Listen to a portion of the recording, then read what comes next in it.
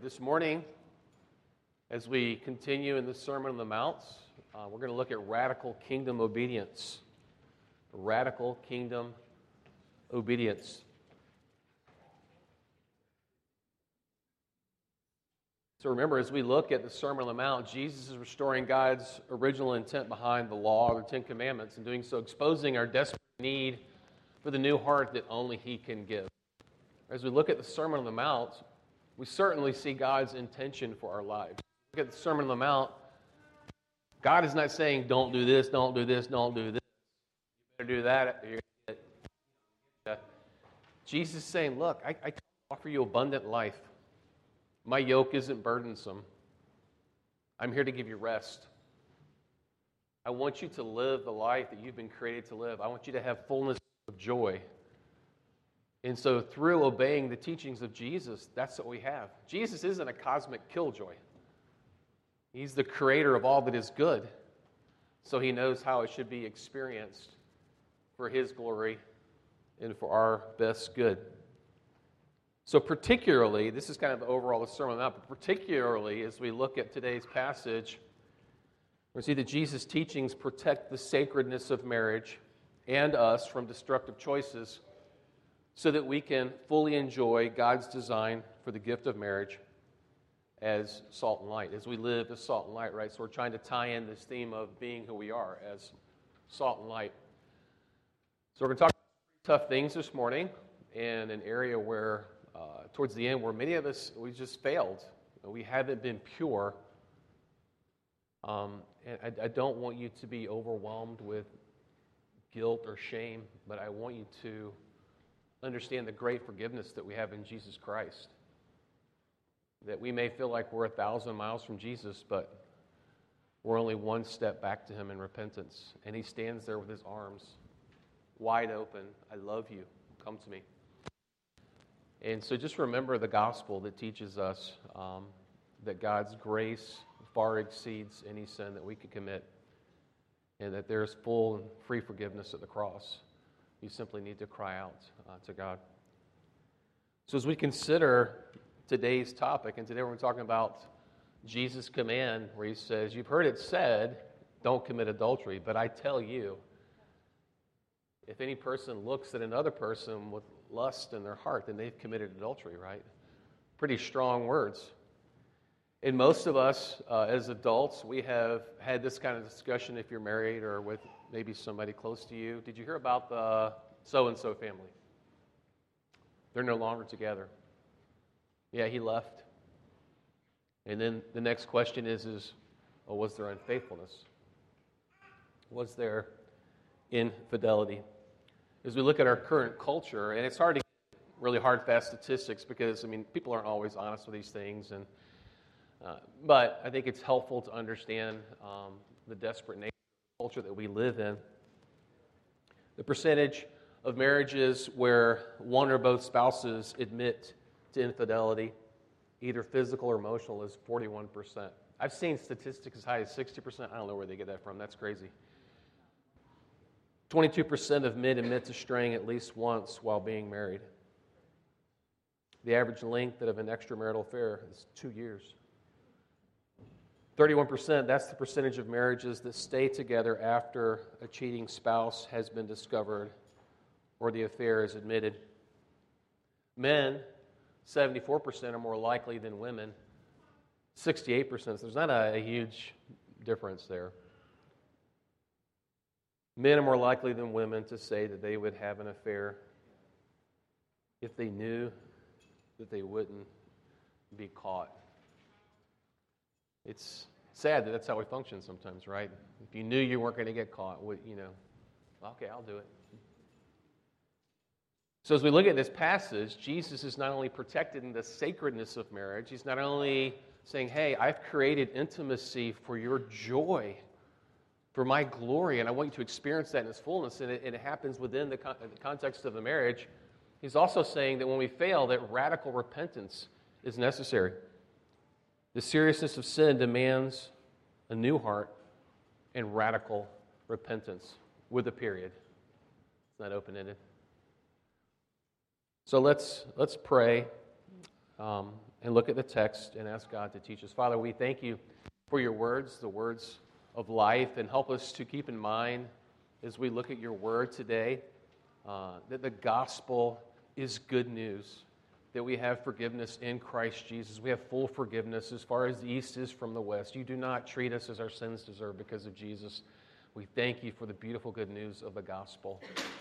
But Father, I pray that you would help us to see maybe areas where we're being careless in our lives and leaving an opening where sin can creep in, sin that could even lead to the destruction of a covenant relationship that we call marriage. Father, please open our eyes. Holy Spirit, teach us as you see fit. We ask this in Jesus' name. Amen. You have heard that it was said, you shall not commit adultery. But I tell you that anyone who looks at a woman lustfully has already committed adultery with her in his heart. So I'd like to flip this and make it positive, okay? Because I really want us to understand that Jesus is not, a cosmic killjoy. Jesus is trying to protect you. He's trying to lovingly lead you into the path of righteousness that will give you the greatest joy. So I kind of rephrased it, okay? But I tell you, the beautiful gift of intimacy is protected by the marriage relationship. Lusting after others or immorality will destroy the blessing that I intend, Jesus speaking, that I intend through marriage. Jesus created intimacy, which Jesus guards to maximize its blessing in our lives. This is so important to understand. But he continues, he says, if your right eye causes you to stumble, gouge it out and throw it away. It is better for you to lose one part of your body than for your whole body to be thrown into hell. If your right hand causes you to stumble, cut it off and throw it away, because it's better for you to lose one part of your body than to go into hell. And so the teaching today is this, that Jesus' teachings protect the sacredness of marriage and us from destructive choices so that we can fully enjoy God's design for the gift of marriage. So to be salt and light, we must honor marriage through purity. As we honor marriage and hold it in high esteem, Hebrews 13:4, I believe, we are salt and light in the world. And so as we look at this text, what I want to do is do this rationalization versus reality. So anytime we are going to sin, right, we have this thought process that's going through our head, okay? I want this thing, okay? God says no. Well, this is why I think I should have it, right? This has happened in my life. I've been through these circumstances. God's created with needs, we love each other, yada, yada. I think it's okay. But on the other side, God's word says, right? So there's this conversation going back and forth, right? And our conscience, Paul talked about this in Romans, alternately excusing and accusing us. So as we look at this text, and about 3/4 of the way through, I'm actually going to pull away just a little bit from the text at hand and try to bring in the broader topic of immorality so that we can just really kind of catch everything if we can. But we're going to go rationalization versus reality. When we rationalize sin, we all do this. Nobody's exempt. When we rationalize sin, the reality is that we pursue a path of destruction instead of life of blessing. Can I say it again, that Jesus wants you to have abundant life?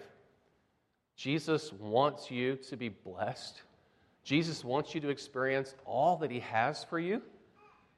But like any good, loving father, God sets boundaries to protect us from ourselves, to protect us from the destructive nature of sin. All right, so when we look at the rationalization, I'm going to have it in this, I don't call it a bubble, okay?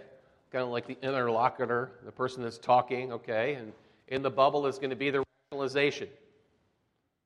And so the first rationalization is this. The entire Bible really is a matter of one's own interpretation, right? I've sat down with people doing marriage counseling, premarital counseling, and I've gone through all the reasons why this and this should happen. And then at the very end, the person said, well, that's a matter of your interpretation of what the Bible says. Right? So, again, as we look at the text, Jesus says, you have heard that it was said, but I tell you, right? And in the yellow, you have heard that it was said, really was this oral tradition given by the scribes and the Pharisees, but it handed down for centuries. And what they had done is they had deviated away from the law itself and the intention of God behind the law. But Jesus says, but I tell you, I'm trying to recalibrate you. I'm trying to reorient you. I'm trying to recenter you around what God's law really meant, what my word really is. And so the rationalization, well, the Bible really is just a matter of one's own interpretation, really is not true. Because God's word is clear concerning marriage and the parameters of intimacy. God's word doesn't stumble at this point.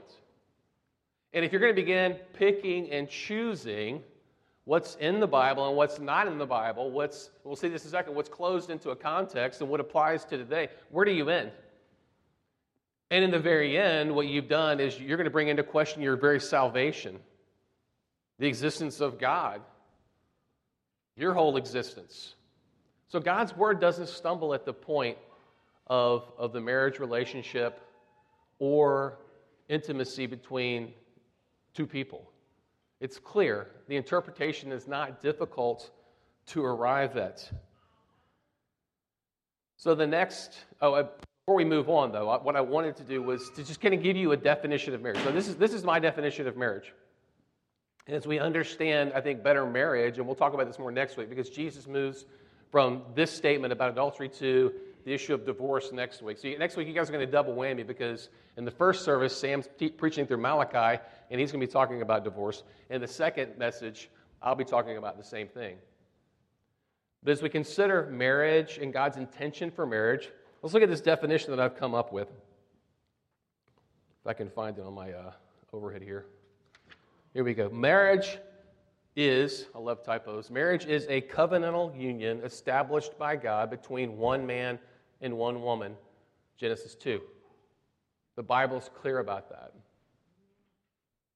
He does this to illustrate the great love that Christ has for his people. When I do premarital counseling, I explain that, God didn't create marriage and go, hey, you know what?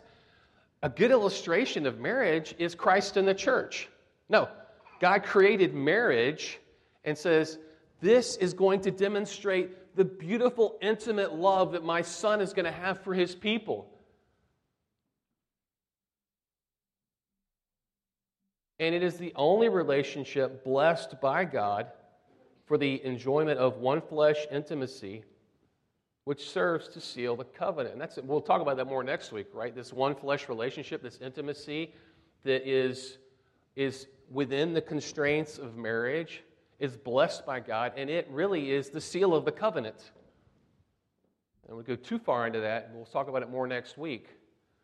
So God is clear about what marriage is.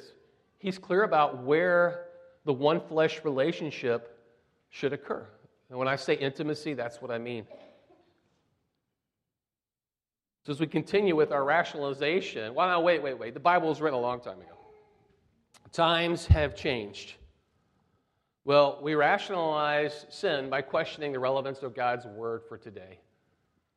Right, and we add to that, did Jesus really say that? Is that what Jesus said, or is that what somebody else said in the Bible? Because if Jesus didn't say it, then Jesus' words take priority over what Paul says, because Jesus is Jesus and Paul is Paul.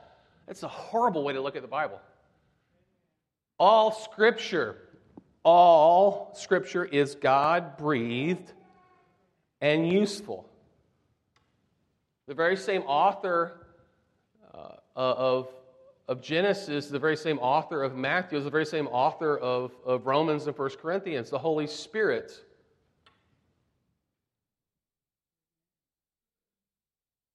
And because God is eternal, His Word is eternal. The opinions of man, the philosophy of man, they're going to come and go. They're going to fade like the flowers in the field, but the Word of God is eternal. It stands forever. So again, if you begin to question the relevance of God's Word for you today, you begin to question everything in the Bible and its relevance for you today.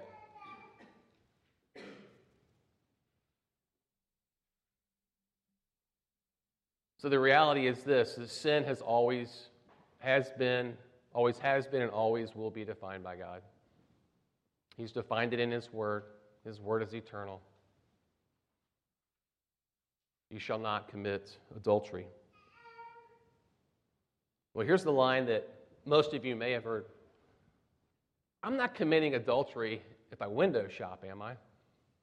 Right? If I'm just kind of looking at other women, am I committing adultery? I've had people really take this stance before. Like, seriously. And if you do this, you're on a razor's edge, okay? One commentator I read wrote that. You're on a razor's edge if this is the stance you're going to take. Admittedly, I think we are responsible to acknowledge beauty in the world. But here's the thing. External beauty is, I would say, for the most part, with respect to people, a social construct. Like, societies have changed over the ages. Like, what is a beautiful man or beautiful woman? So we're responsible, because God is the creator of all things, to acknowledge His beauty and the beauty in His creation. So yeah, we need to do that. But you're walking a fine line if you're taking a second look at somebody. Oh, I'm just acknowledging their beauty. You're on a razor's edge. Right? The rationalization is, there's no harm in looking. You just can't sample the goods. So that sounds kind of crass, but that's what I've heard. So Jesus addresses this, doesn't he? He moves on in the text. He says, but I tell you, anyone who looks at a woman lustfully. So it's interesting, in this commandment, do not commit adultery. You're breaking another commandment, don't steal, stealing a wife. You're breaking another commandment, don't covet, okay? Because really the word for covet used, by Moses is translated in the Septuagint, which is the Greek version of the Old Testament, is the same word for lust that we have here. So the word covet and lust are the same thing. So if you break those commandments, then guess what? You break the commandment to love God, and you're certainly not loving your neighbor. And so back to the point, though, the reality is this: you don't lust after or covet what you don't first see. You don't lust after or covet what you don't first see. So this is a tough one. This is a fine line. Samuel Storm says this, and he's the one that I got the razor's edge, I think, from. He says, to recognize, acknowledge, and compliment beauty is no sin. It may even be a duty. But to look upon another human being with the express purpose of fantasizing illicit activity or mentally and emotionally gratifying one's intimate desires is out of biblical bounds. The distinction between looking and lusting is not a great chasm, but a razor's edge. Right? I've tried to, when the girls were younger, and boys are harder when they're younger, right? Just lots of activity, going on. But when the girls will get older, it's just emotionally, all this stuff's going on. And you got the boys coming in from the outside, you're like, And I've tried to explain, at that age, this is what a boy's thinking. I love me, and I lust after you. That's what's going on. And so, as we consider the issue of lusting and the fact that looking is the beginning of lusting, and I'm intentionally not saying men right now, okay, because I think Jesus broadens it out a little bit, okay? Men are physically drawn more visually, okay? That's just the way we are. But I think I need to include everybody in this conversation. And everybody needs to be included in this same covenant, right? Job says, I've made a covenant with my eyes not to look lustfully at anybody else.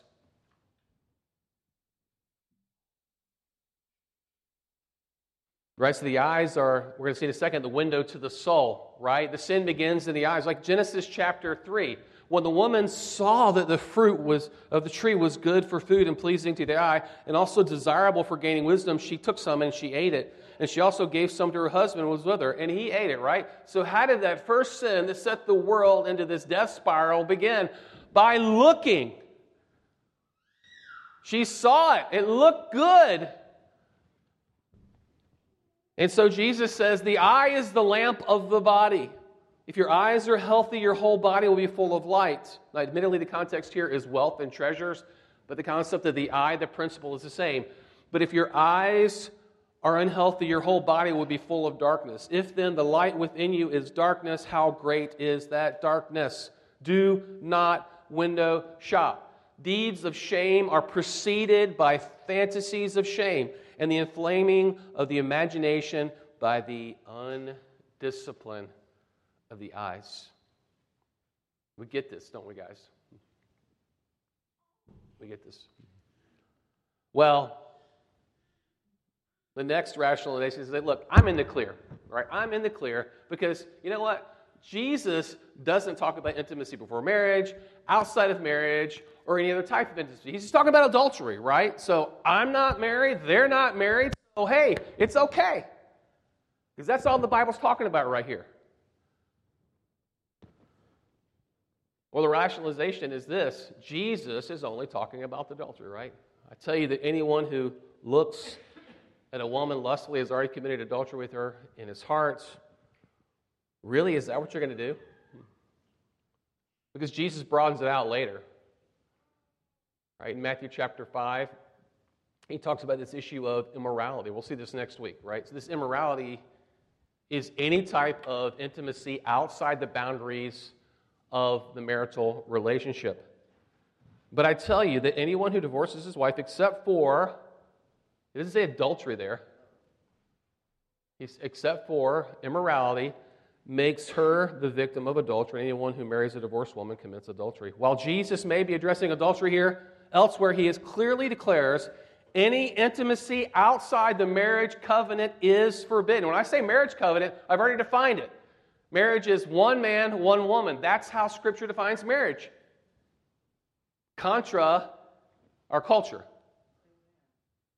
And later on in Matthew 15, Jesus says this, for out of the heart, right? Jesus is going to the heart. Out of the heart come evil thoughts, murder, adultery, sexual immorality. I'm trying to avoid that word. Immorality. And again, immorality here is any intimacy outside marriage. Any intimacy is forbidden. Because Jesus is a cosmic killjoy. Because we've been given this beautiful, wonderful gift that brings so much satisfaction. And he just doesn't want us to have it. He wants to be greedy about it. No. He knows where and when. Because he loves you, he says no. As parents, you understand that. I love you. No, no, no. You just don't know what you're doing. Oh, yes, I do. We see that at an early age, don't we?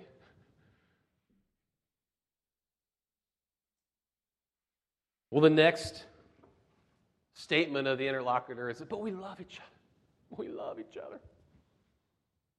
And love is the fulfillment of the law, right? Right? If we love each other, that's all that matters. There's this concept called the numerality. It's really bad. It came out, I think, back in the 60s, maybe 70s. Really involves situational ethics, right? You don't know what to do. There's no right or wrong, enforced on a situation. You look at the situation, and the situation determines what you do. But love needs to rule the day. This guy, Joseph Fletcher, wrote this situation. I haven't read the whole book. I read clips of it. Individuals have the freedom, even the responsibility to determine what love would do.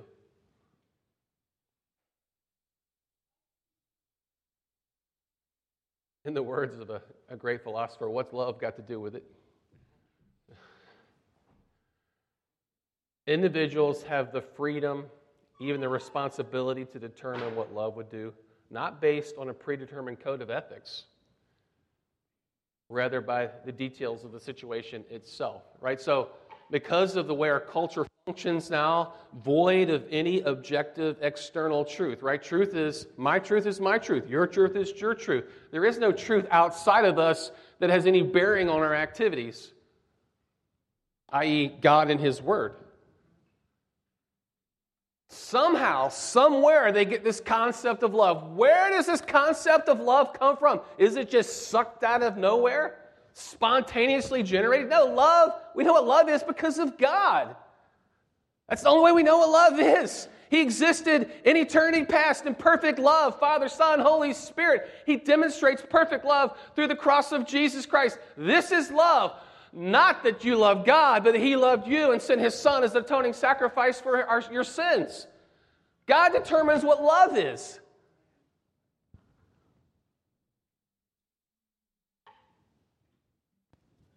So we just care about love. We just care about love. Right? The Bible says that. The entire law is fulfilled in keeping one command. Love your neighbor as yourself. Look, as long as I'm loving my neighbor, that's all I'm doing. I'm loving my neighbor. Don't get caught up on that rule following, that nitpicking. That's kind of legalistic. What God cares about most is love. Galatians 5:14. But what about Galatians 5:13? See, it's always the thing that comes before or after that we got to look at. Paul's like, it's for freedom that you've been set free, right? You, my brothers and sisters, are called to be free, but don't use your freedom to indulge in the lust of the flesh. Rather what? Serve one another in love. Friends, love is guided by truth, not lust. Yes, we are called to be a people of love. We're to love God with every fiber of our being. We're to love our neighbors ourselves. But love is guided by truth. And the truth is this, is that Jesus has predetermined the barriers for intimacy, and that barrier is marriage. Why? Because He loves you. He loves you. He wants what's best for you. Well, this is the point where we are kind of moving away from the text in Matthew just to kind of cover the whole concept, right? Well, and I've dealt with this before, I should have never married my spouse. They will never change. Life isn't fair. We have a horrible relationship. You're talking about intimacy? We've been sleeping in different rooms for the past 15 years. But I can't get divorced. The Bible says, don't get divorced. We're in the same house. We're living separate lives. God's given me these needs and desires. Right? God's sovereign. He created me with needs. It's not my fault that I'm in this situation. God will understand, right? God understands. He's okay with that. He does understand. But God has ordained a marriage covenant. A covenant that is only to be broken by death, or we'll see next week, the case of immorality. So if you're in this situation, or you know brother or sister in Christ that's in this situation, remind them of the sufficiency of God's grace. Paul's praying about this thorn in the flesh, right? And there's probably more than one couple in the United States that views their spouse as a thorn in the flesh. Sadly so. And let me just say, marriage is beautiful. I love it. Great. I love marriage. Marriage is awesome, okay? I'm not dissing marriage. But there are situations where people are together and they view each other as a thorn, and they're not going to get divorced. But they still have desires. And so they need to live life in purity. He said to me, my grace is sufficient for you. My power is made perfect in weakness. Therefore, I will boast more gladly about my weakness so that Christ's power may rest on me. Sometimes in difficult relationships, it's the power of God that needs to rest on you to allow you to live in purity in the midst of that relationship. But also remember that there's no temptation that's overtaking you except what is common to mankind. God is faithful, will not let you be tempted beyond what you can bear, but when you're tempted, He will also provide a way out so that you can endure it, right? The circumstances that we find ourselves in life sometimes are amazingly difficult. And yes, God is sovereign. But do you think it's escaped God that you are in a marriage where you have no intimacy? Or perhaps you aren't married. Perhaps you were married, you were faithful, and now you don't have a husband or have a wife. God understands your circumstances. His grace is sufficient, and no temptation has overtaken you except what is common to man, and God is faithful. He will provide a way of escape. Well, another rationalization I've heard, if nobody knows and nobody gets hurt, then what's the problem? Nobody knows, nobody gets hurt. What's the problem? And this is really the spirit of the age. If what I do doesn't hurt somebody around me, then everything's okay. I can do this if nobody's going to get hurt. We rationalize sin by minimizing the consequences. Well, the reality is this, is that God is not mocked, right? God is the lawgiver. God knows how we function best. God's laws are ordained to give us the greatest joy and the most abundant life. And we're accountable to God for our actions, and God is not mocked. God is not deceived. You think somehow God is not where you are or doesn't know what's going on? Doesn't know what's going through your mind? Do not be deceived. God cannot be mocked. A man reaps what he sows. Whoever sows to please their flesh from the flesh will reap destruction. Secondly, you damage both parties spiritually, not to mention the body of Christ, when you engage in adultery or sexual immorality. You're not just damaging yourself, you're damaging the other person, you're damaging the body of Christ, if you're a believer. That's why Paul says, flee from immorality. All their sins a person commits are outside the body, but whoever sins sexually sins against their own body.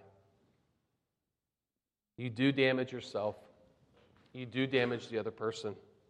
It cannot be escaped.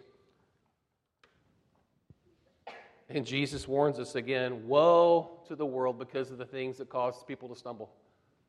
Such things must not come, but woe to that person through whom they come. If you're causing somebody else to stumble because of your lust, you're hurting yourself, you're hurting that person, and Jesus says, woe. It's not a good word, woe.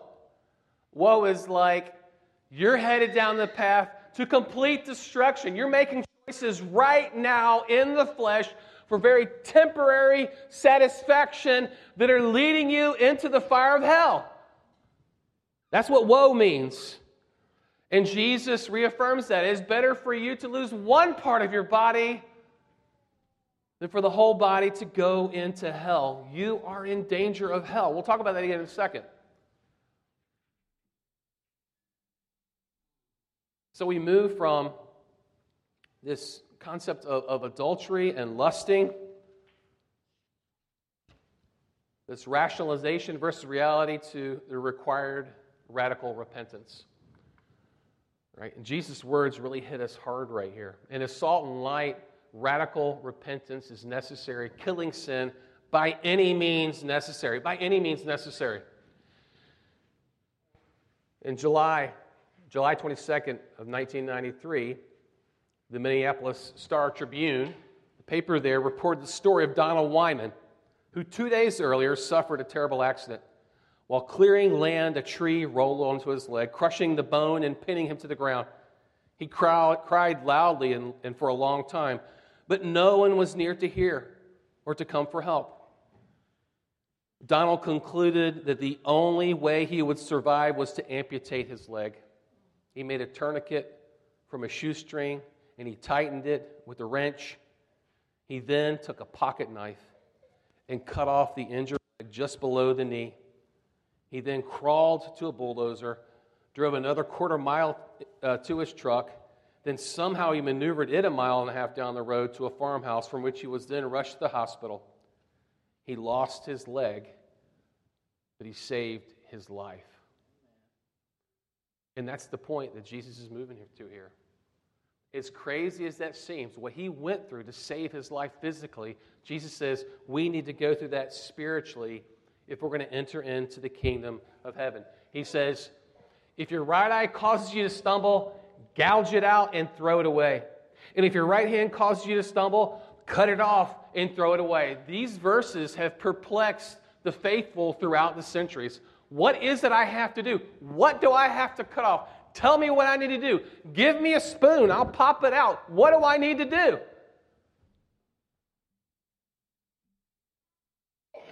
As horrible as that sounds, it's a beautiful thing that somebody would engage in such a beautiful fight for purity. One person, no exception, was Origen of Alexandria. He lived around 200 years after Christ, one of the early church fathers, very prolific writer, over 6,000 writings. But when he was a young man, he was really struggling with purity. He just had a wandering eye. And he read this passage, for there are eunuchs who were born that way, and there are eunuchs who have been made eunuchs by others. And there are those who choose to live like eunuchs for the sake of the kingdom of heaven. The one who can accept this should accept it. So he read this. He was very perplexed. And he was so moved by the words of Jesus that he castrated himself. He did that. He thought he could do it and not be discovered, but he was. And this was such a big deal that the Council of Nicaea actually condemns that action on the part of a man to escape lust. So is this really the answer? Is this what we have to do? Is this what needs to happen? Well, consider the case of John. Nameless, faceless John. John had a relationship with Mary.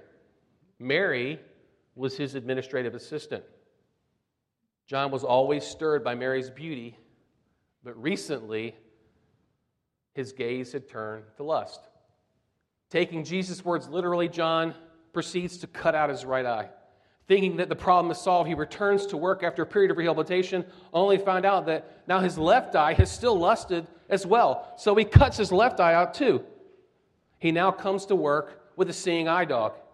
He's not as efficient at his job, but he's convinced that he's been obedient to Christ and beyond lusting after Mary. But then he hears Mary's voice. An illicit desire rages yet again in his heart, so he lops off both of his ears. He again returns to work. Not a pretty sight, to say the least. Confident that it won't happen again, he walks by her desk and he smells her perfume. Lust rages once more, so he cuts off his nose. Not even that solves his problem. For as he gropes through the office in his self-inflicted blindness, his hands accidentally brushed up against Mary's body and his flesh is stirred yet again. So he somehow cuts off his hands. It is only then that John realizes he still has a mind, and Mary's memory lingers vividly. Where's the problem? The problem's in his heart. John needs a new heart. John needs a new heart. So as Jesus teaches radical repentance, it will go to extreme measures to obey his teachings. That radical repentance has to begin with a new heart. The Sermon on the Mount, the teachings of Jesus are complete futility unless you have been born again through Jesus Christ. And he wants to give that to you. He wants you to have a new heart. He wants you to have a heart that lusts after him above all things. That yes, as followers of Christ, we have to engage in radical obedience, radical repentance to his teachings. And so the first thing we have to do is guard our thoughts, right? At the very end, John still had that thought about Mary. And in Romans, helpfully, Paul says, don't think about how to gratify the desires of the flesh. You've got to guard your thoughts. You have to have this replacement therapy. Well, how do you do that? Clothe yourselves in Jesus Christ. Finally, brothers and sisters, whatever is true, whatever is noble, whatever is right, whatever is pure, whatever is lovely, whatever is admirable, if anything excellent or praiseworthy, think about these things. If you're fighting the fight against your flesh, if you're battling lust, and you're engaged in radical repentance, if you're not filling your mind with the Word of God, it's going to be futility, because your thoughts are going to continue to come back to that sin. You've got to fill your mind with the Word of God. So guard your thoughts. Proverbs 4 is very helpful. You know why? Because Solomon gives this counsel to his sons right before he goes into this discussion about avoiding adultery. Above all else, guard your heart, for from it flow every... I'm quoting another version. Above all else, guard your heart, for everything you do flows from it. Guard your heart. We looked at this last week. Guarding your heart means that you're going to do certain things in your life to protect what your eyes see, what goes into your heart. Because your heart is the issue. And so as Proverbs 4 continues, we look at Proverbs 4:24, keep your mouth free of perversity, keep corrupt talk far from your lips. Guard your lips. Guard your thoughts, guard your heart, guard your lips. Well, how does this apply to the issue of immorality or adultery? Well, I think probably you're going to talk to the person. At the very least, you're going to text. Who am I talking to? How often do I talk to that person? Is it appropriate for me to talk to that person? I mean, just a little window into my life. I work in a nursing home with a lot of women. I've always worked with a lot of women. And it's been very hard. Because I'm pretty, I talk a lot and I try to help people. I want to do what, help people out and do what is right. And it can come across the wrong way. And so I've had some moments where I've cried out and repented, God, I've got to guard who I talk to. Because they're thinking that I have an affection towards them. And that affection leads to immorality. So guard your lips. He also says guard your eyes. Proverbs 4:25. Let your eyes look straight ahead. Fix your gaze directly before you. We've covered that. But Solomon continues. He says, guard your steps. Give careful thought to the paths for your feet. And be steadfast in all your ways. Do not turn to the right or left. Keep your foot from evil. Where are your feet carrying you? Paul says, look, flee immorality. Run from it. If you're getting close, don't cuddle up to it. Run as fast as you can away from it. 1 Corinthians 6:18. Flee from sexual immorality. All their sins a person commits are outside the body, but whoever sins sexually sins against their own body. In his counsel to Timothy, flee the evil desires of youth and pursue righteousness. Our tendency is to cuddle up close to those things that we struggle with. Instead of running away from it, we kind of get close and we're like, testing it out. D.A. Carson says this. What then does Jesus mean? Just this. We are to deal drastically with sin. We must not pamper it, flirt with it, enjoy nibbling a little bit of it around the edges. We are to hate it, crush it, dig it out. Put to death, therefore, whatever belongs to your earthly nature. Put it to death. Kill it.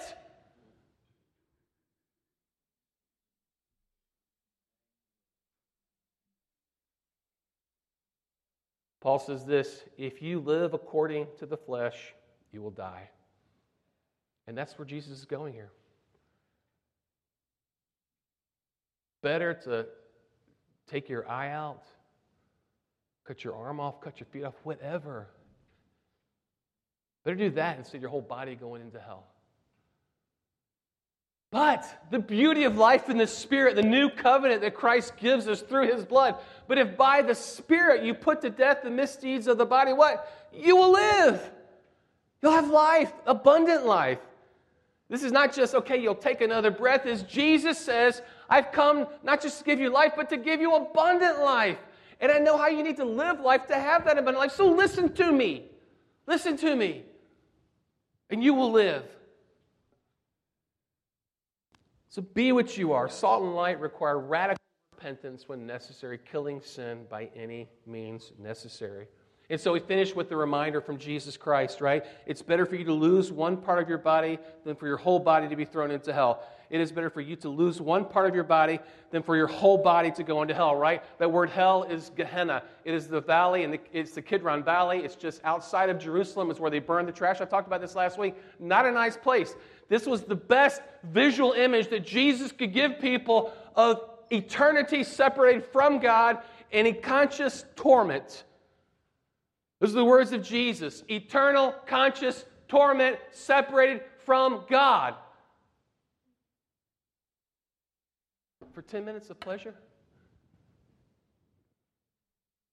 2-year flirtatious relationship? Excitement on the internet? Really?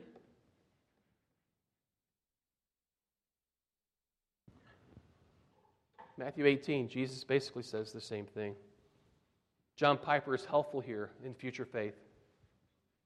Very helpful quote.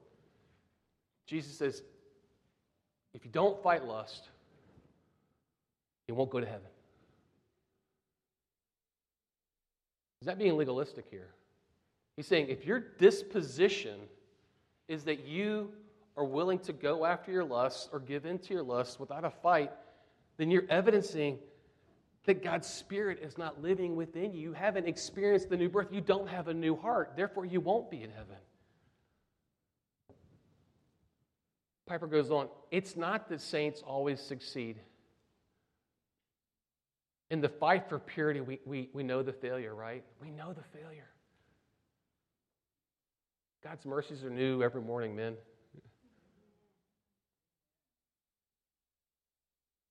He's not saying you're going to have to be perfect or else. He's saying, no, you need to have a disposition of, I'm going to fight this, right? John Piper says, the issue is that we resolve to fight, not that we succeed flawlessly.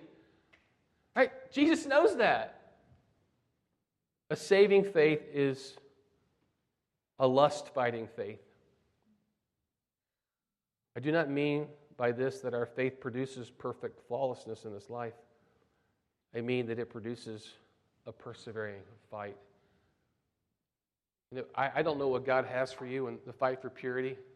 I do know this, a great man, great theologian, my hero Paul says, you know, the things I want to do, I don't do. Things I don't want to do, I do anyway. What a wretched man that I am. But thanks be to God for Jesus Christ. Right? If Paul struggled in his battle, whatever it was, okay? If he struggled throughout his life, then we're going to have a struggle. It could be God's sovereign will and plan for that struggle to be there. It doesn't mean you just give into, this is what God has for me. So if you have this for me, I'm just going to have to live with it, and it's whatever, it's going to happen. No. You wake up every single day. God, I love you, Jesus. Thank you for giving me a new heart. Thank you for making me salt and light. I'm going to live today. I'm going to fight today. I'm going to do everything I need. I'm going to guard my thoughts, guard my heart. I'm going to guard my feet. I'm going to guard whatever I have to do to take care of this issue. I want to live for you. That's the fight. And remember, if you have been failing and you feel far away from Jesus, you're only one step. You just got to turn around and repent and cry out to Jesus, and his arms are open wide for he loves you. He wants you to turn back to him. Salt and light require radical repentance. When necessary, killing sin by any means necessary. Jesus' teachings protect the sacredness of marriage and us from destructive choices. So that we can fully enjoy God's design. Fully enjoy. For the gift of marriage is salt and light. Amen? All right. Thank you for bearing with me. We did start late. I have to remind you, we started late. So let's pray, and then we will sing a song together. And I think the song we're going to sing together is Be Thou My Vision. So that's pretty appropriate for us today. We want Christ to be our vision as we live life for the glory of God. Let's pray. Father, we thank you so much for the teachings of Jesus that call us to radical repentance, that gives us abundant life in him. I pray that you would work in and among us this morning to that end. Lord, you know the struggles of each person here. You know each person and what they're dealing with, and I pray that your Holy Spirit right now would deal with us as you see fit. We ask this in Jesus' name. Amen.